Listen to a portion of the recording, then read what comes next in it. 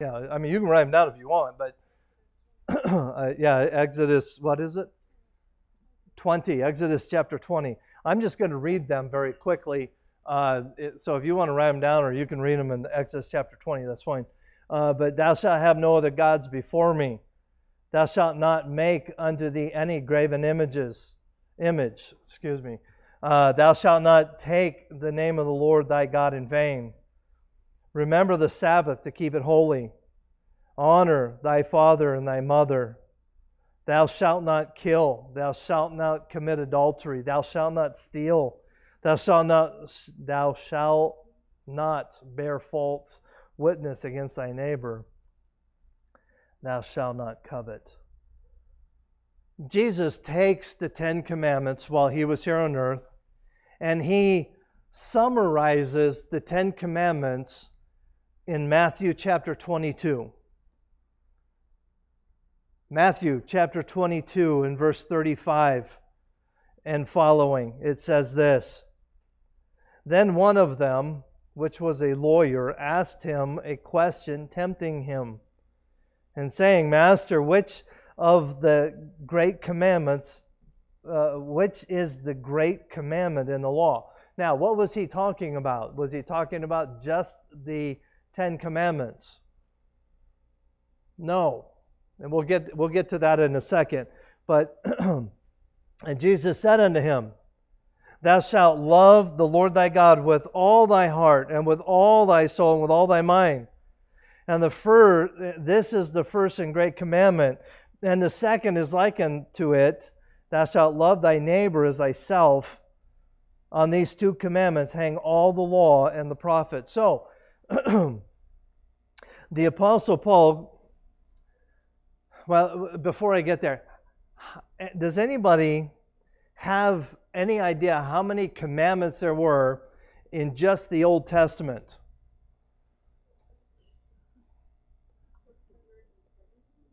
Okay, theologians argue about it, okay? It varies, but it's in excess of 600. 600 commandments just in the Old Testament. That's not counting the New Testament. Now, in 1 Thessalonians chapter 5, where we're going to be this morning, so if you want to turn there, 1 Thessalonians chapter 5, Paul closes 1 Thessalonians chapter with chapter 5, but he closes it with commandments for the New Testament church. Let's start reading in 1 Thessalonians chapter 5 in verse 9. It says, For God hath appointed us hath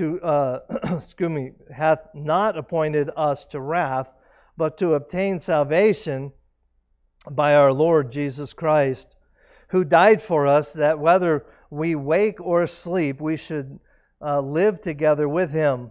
Therefore, comfort yourselves together, and edify one another, even as also ye do. And we beseech you, brethren, to know them which labor among you, and are over you in the Lord, and admonish you,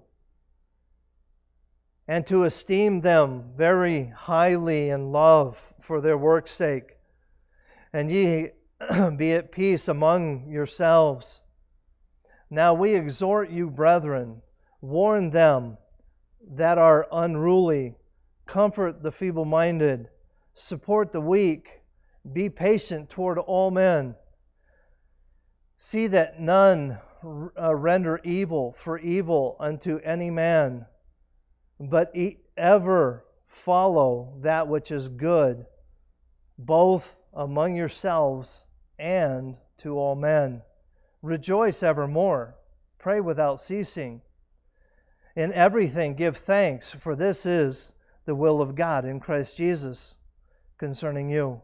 Quench not the spirit. Despise not prophesying. Prove all things. Hold fast that which is good. Abstain from all appearance of evil. And the very God of peace sanctify you wholly. And I pray your whole spirit and whole body be preserved blameless unto the coming of our Lord Jesus Christ.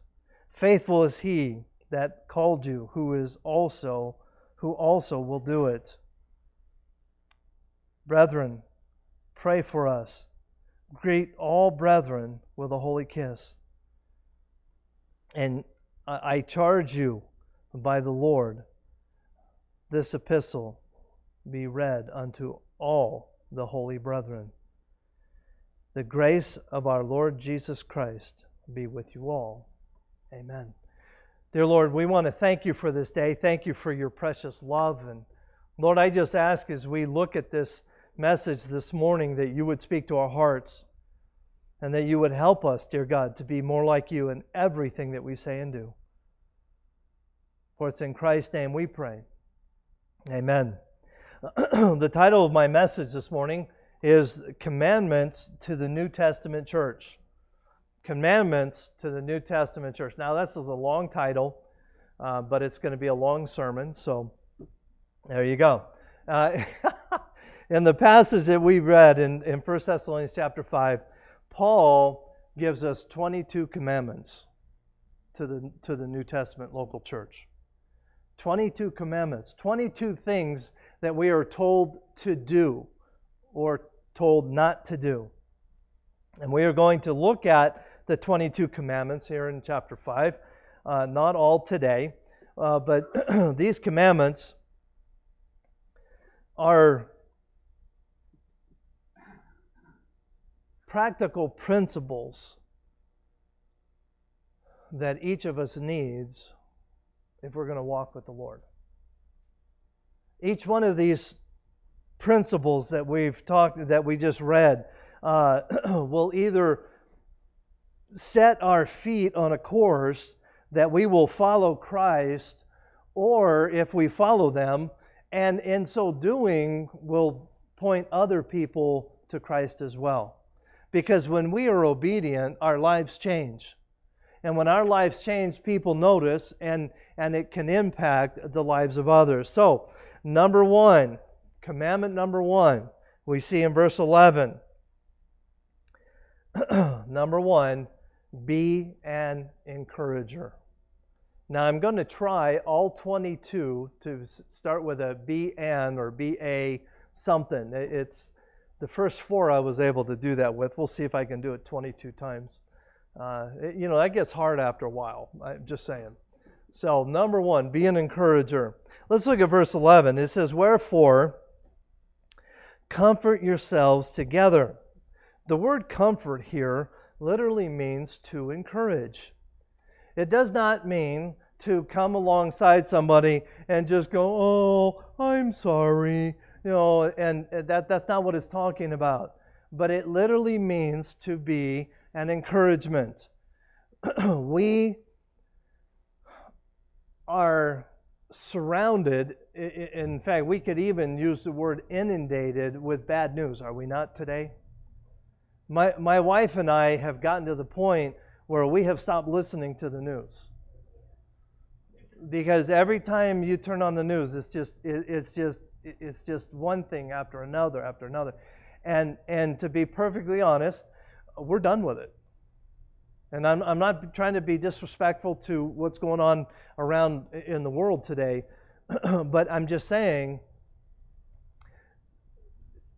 if you allow yourself to hear all the negative over and over and over, it's going to drag you down. And the Bible very clearly commands believers to be encouragers. Philippians chapter 4, verse 8, it says, "Finally, brethren, whatsoever things are true, and whatsoever things are honest, whatsoever things are just, whatsoever things are pure, whatsoever things are lovely, whatsoever things are of good report, if there be any virtue and if there be any praise, think on these things." So what is Paul trying to tell us here in Philippians chapter 4? Turn off the news. Don't allow all that negativity to drag you down. Because you cannot be an encourager if you are in the depths of despair. We have plenty to drag us down. COVID-19, the wearing of masks. There's not a person on the face of the earth that hates wearing a mask more than me. Just saying. Okay? But I do it because heaven forbid I be the cause of somebody getting sick. But I can sit around and complain about it all day long. And trust me, I have.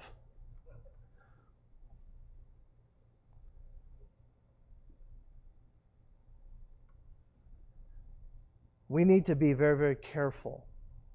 Because this is the truth. And this is my own quote here. I was, again, once again, I impressed myself with this one. What we think about is what we talk about. And if we become consumed with having COVID-19 or lockdown or being restricted or having to wear a mask, guess what we're going to talk about? We're going to talk about that. So, what we think about is what we talk about. What we talk about is a reflection of our hearts. So, if all I can talk about is all the negatives that are going on in the world today, guess where my heart is? It's not in Jesus Christ. Because I was told in Philippians to think on these things, not on those things. And I cannot be an encourager if my heart is dwelling on the negative. In Luke chapter 6, in verse 45, it says, "A good man out of the good treasure of his heart bringeth forth that which is good. And an evil man out of the evil treasure of his heart bringeth forth that which is evil. For of the abundance of the heart his mouth speaketh." See, what we dwell on is what we're going to talk about. And what we're talking about is a reflection of what's going on in our hearts. And again, my wife and I just got to the point where, you know what, we're not watching the news anymore. Now, we watch the news to get the weather, a couple other things, turn it off. You know what? I'm not going to allow myself to focus on those things. I need to focus on Jesus Christ. Because I need to be an encourager, and I cannot be an encourager if I'm being drugged down. Number 2, we also see in verse 11, "Wherefore comfort yourselves together and edify one another, even as also ye do." Number 2, be a builder. Be an encourager and be a builder. The word edify literally means to build up. To build up. Got a question for you. What is the opposite of building up? Tearing down. Have another question for you. What is the best tool that you possess to tear someone down? Your tongue. James chapter 3 and verses 8 through 10 says, "But the tongue can no man tame. It is an unruly evil, full of deadly poison, wherewith bless we God, even the Father, and wherewith we curse we men, which are made after the similitude of God. Out of the same mouth proceedeth blessings and cursings. My brethren, these things ought not so to be." What is James telling us here? You know, we have this thing in our head that God put there that we can either build up or we can tear down. Now, we just agreed that the greatest tool that we possess to tear down is the tongue. What is the greatest tool that we possess to build up? The tongue. Yesterday, most of you know that I've been working part-time out at the base, at the commissary out there, and in fact Tuesday's my last day. But I had to work yesterday because they're actually doing inventory right now, and one of the guys that works there was really discouraged yesterday, and I had the opportunity yesterday to pull him aside and use my tongue to help build him up and encourage him. What a blessing. You know, hopefully he felt better. I know I felt better. But God gave us our tongues. And we're going to do one of two things. We're either going to tear down or we're going to build up. And God commands us to be builders. I have a thought for you. It takes more energy and purpose to build than it does to tear down. Think about this for a second. We must be an encourager. We must be a builder. I got on the internet and I tried to figure this out. And to the best of my ability, it took 9 years from the start of planning to finish construction on the World Trade Towers. 9 years it took to build. How many hours did it take to tear them down? Not many. Not many.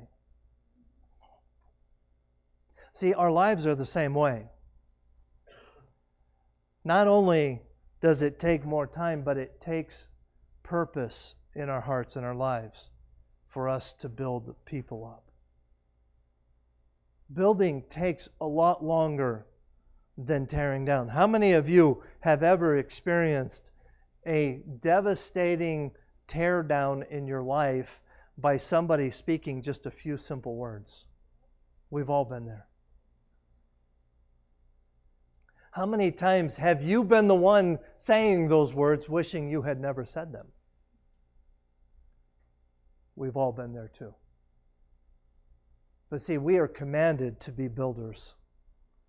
Number 3. Well, no, before we go to number 3, let me read this passage and then we'll go to number 3. Nehemiah chapter 4. One of my favorite passages in all Scripture, because as many of you know, I used to be a builder, and I just love construction. But one of my favorite passages in Nehemiah chapter 4, verses 17 and 18. They which builded on the wall, and they that bear burdens, and those that laden, every one with one of his hands wrought to the work, and the other held a weapon. But the builders, for the builders, every one had his sword girded by his side, and so builded. And he that sounded the trumpet was by me. I love this passage in Nehemiah because it is a great encouragement to us. Number one, to be building, to be encouraging, to be working. But what does it say? Everyone had one hand in the work, but the other hand on the weapon. We also need to be ready to fight. And we'll get into that later into the commandments. But we all need to be ready to work.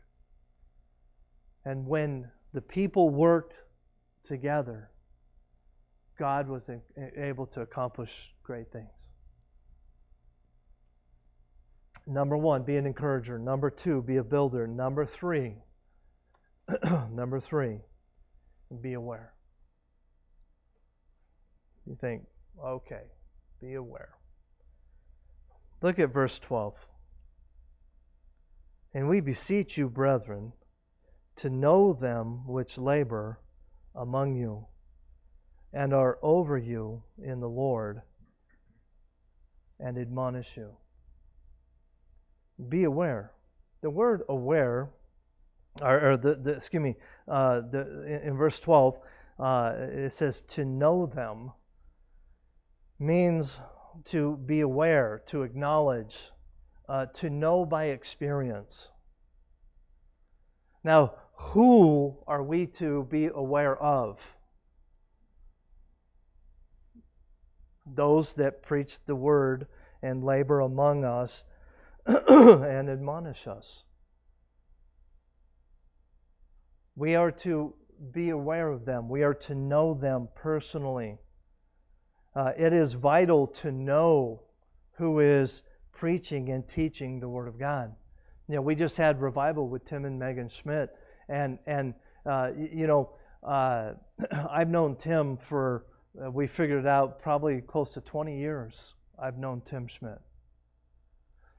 You may find this hard to believe, but it happens. But I get random phone calls periodically from some person I have no idea who they are, wanting to come in and preach to our church.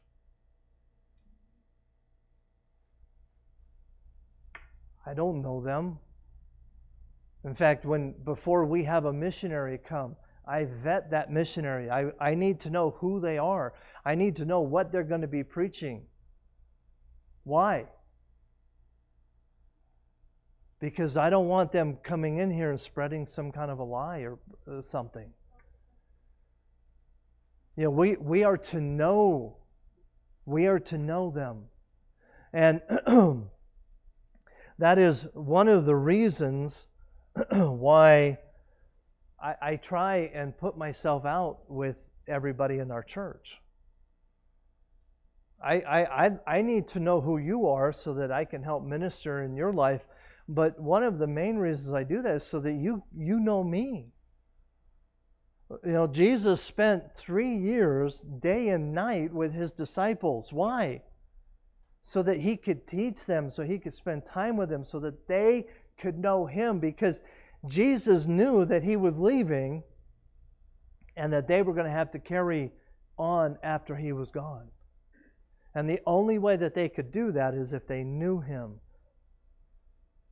Philippians chapter 3, verses 8 to 10, it says, "Yea, doubtless, and I count all things but loss for the excellency of the knowledge of Christ Jesus my Lord, for whom I have suffered the loss of all things, and do count them but dung, that I might win Christ, and be found in Him, not having mine own righteousness, which is of the law, but that which is through the faith of Christ, the righteousness which is of God by faith, that I may know Him and the power of His resurrection, and the fellowship of His suffering, being made conformable unto His death."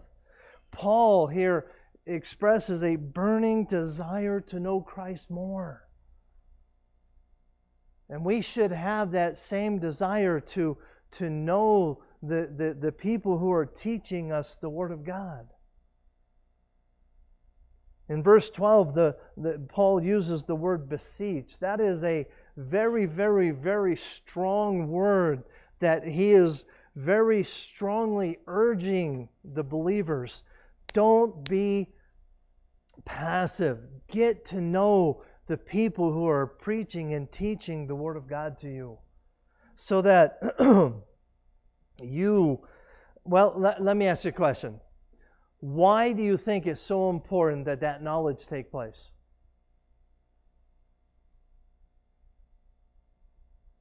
Anybody? Trust. If you know me, hopefully the goal is that you'll trust me.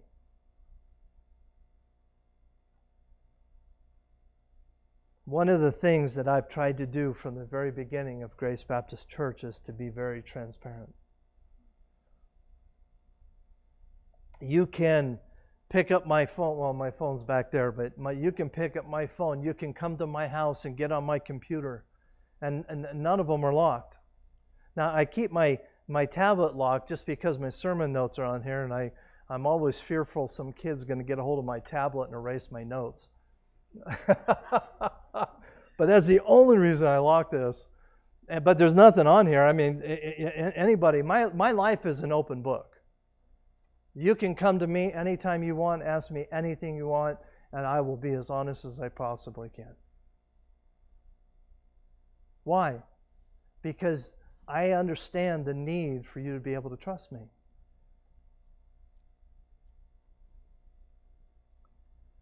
And then number four commandment. And this one is where we're going to stop. But number 4, be a safeguard. Be a safeguard. Look at verse 12 again.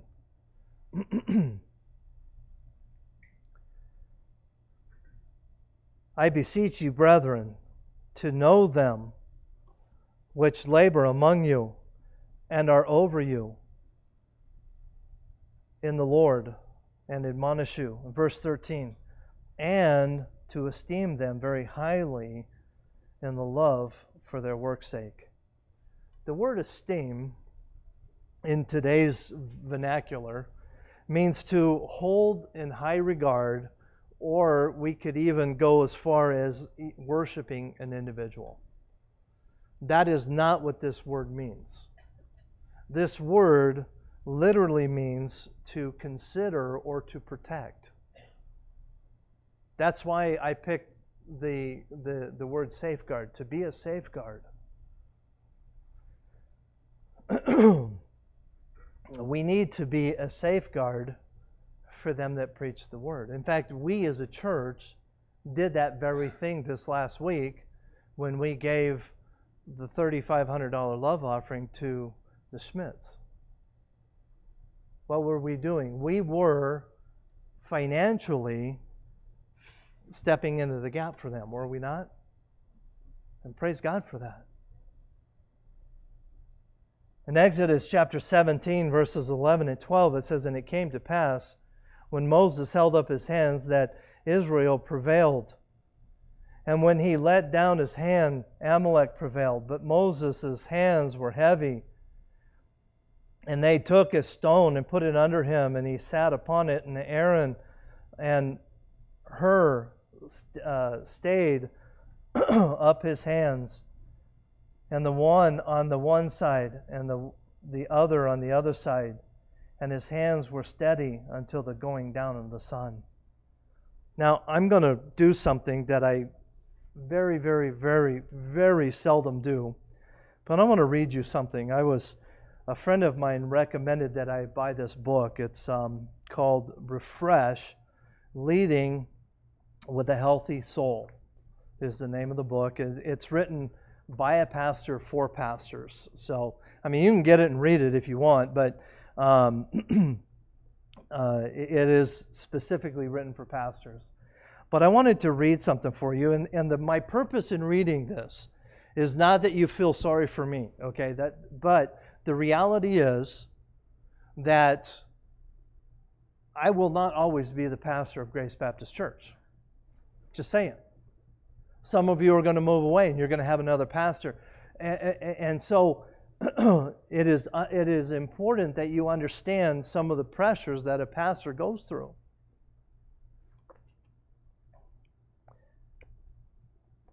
$1,500 pastors leave the ministry permanently every month in America. Let that sink in. Why do you think that is? Partially because of the passage we just read. Very few pastors are fortunate like me, that I have men like and women in our church that stand with me and help me. Most of them are in it all by themselves.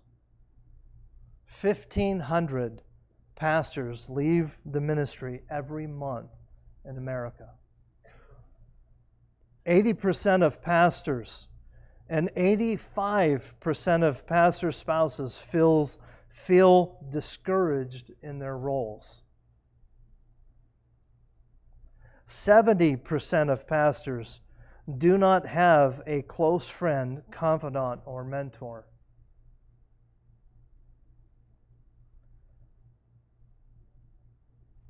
This one broke my heart.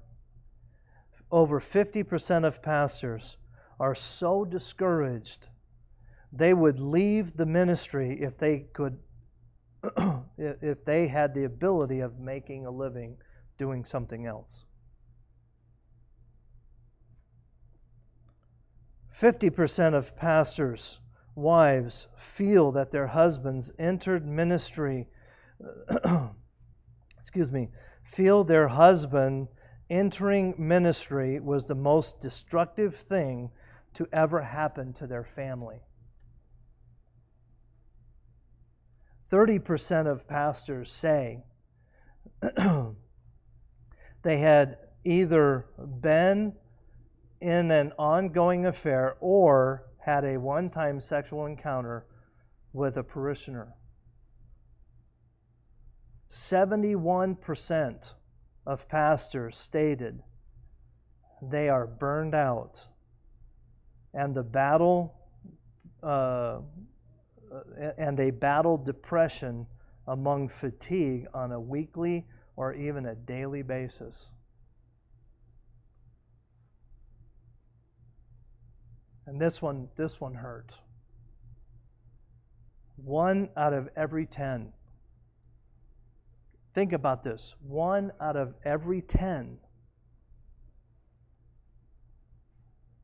ministers will actually retire as a minister.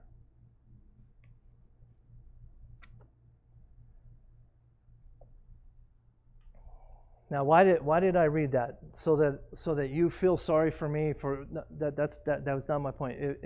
If you think that, then you don't know me. But the reality is, many of us a year from now may not be here. We may be at other churches. We may be out of state. Whatever. I don't know. But all I'm saying is, take care of your pastor. Why? Because the Bible says so, not because I say so.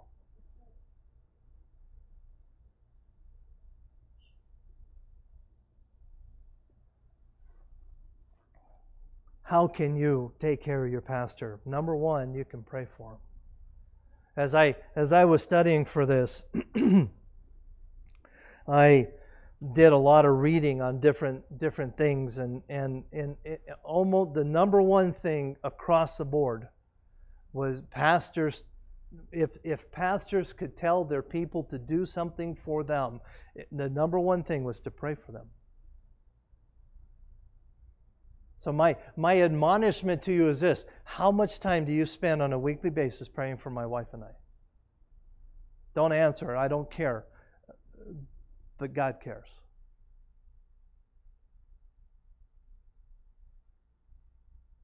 Spend time getting to know us.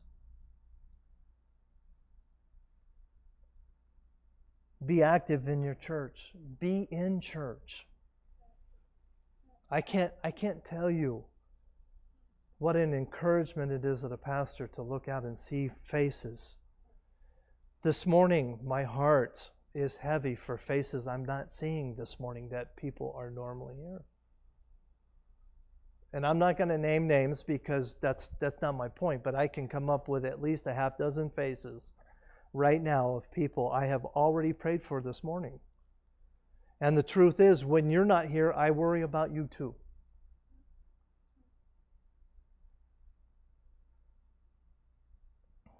Probably the second most important thing that you can do for your pastor is be patient with him. Because I'm going to make a lot of mistakes, and other pastors are going to make a lot of mistakes. You want your pastor to be patient with you, then you need to be patient with your pastor. The truth is, we will not be safeguards. We will not be in the mode of protecting our pastor. We will not be lifting the hands of our pastors if we don't know them. We must be aware so that we can be safeguards. We've only covered 4 of the 22. We have 18 more commandments to go. Like I said, we would be here a week if I were to preach all 18. But let me ask you a question. How you doing so far? Only you can answer that. Only you can answer that. At the beginning, I said that the Ten Commandments, there are two basic principles in the Ten Commandments, either loving God or loving men. And I dare say that the 22 commandments here in 1 Thessalonians chapter 5 are going to have the same two principles. Number one, be an encouragement. Be an encourager starts with right thinking. We have to get our thinking right in order to be an encourager. Number two, be a builder. It takes more energy and purpose to build than it does to tear down. Number three, be aware. It's vital that we know who's preaching and teaching the Word of God to us. I'm going to take a little side note, a little side trail here. It's not in my notes, so you can come look, make sure. Be careful on the internet. Be really careful on the internet. I listen to sermons from what's that sermon app Sermon Audio. I listen to sermon audio if I like when I'm going out to the prison or sometimes going to Reno or whatever. I have a long drive. I'll listen to a sermon. But you know what? I only listen to sermons of pastors people I know. Why? Because I'm not immune to false teaching. There's a lot of people on the internet that sound good. How much untruth does it take? Let's see. How do I want to say that? In other words, a little leaven leaveneth a whole lump. And it only takes a little bit of untruth to spread like a cancer. And Jesus warns us of people like that. And then number 4, be a safeguard. Be willing to stand in the gap for your pastor. And again, you have no idea how hard it is for me to say things like that. Because as far as I'm concerned, Grace Baptist Church is a wonderful church. You guys take care of us and you stand in the gap for us oftentimes. But never forget, we need you desperately because we're in the fight.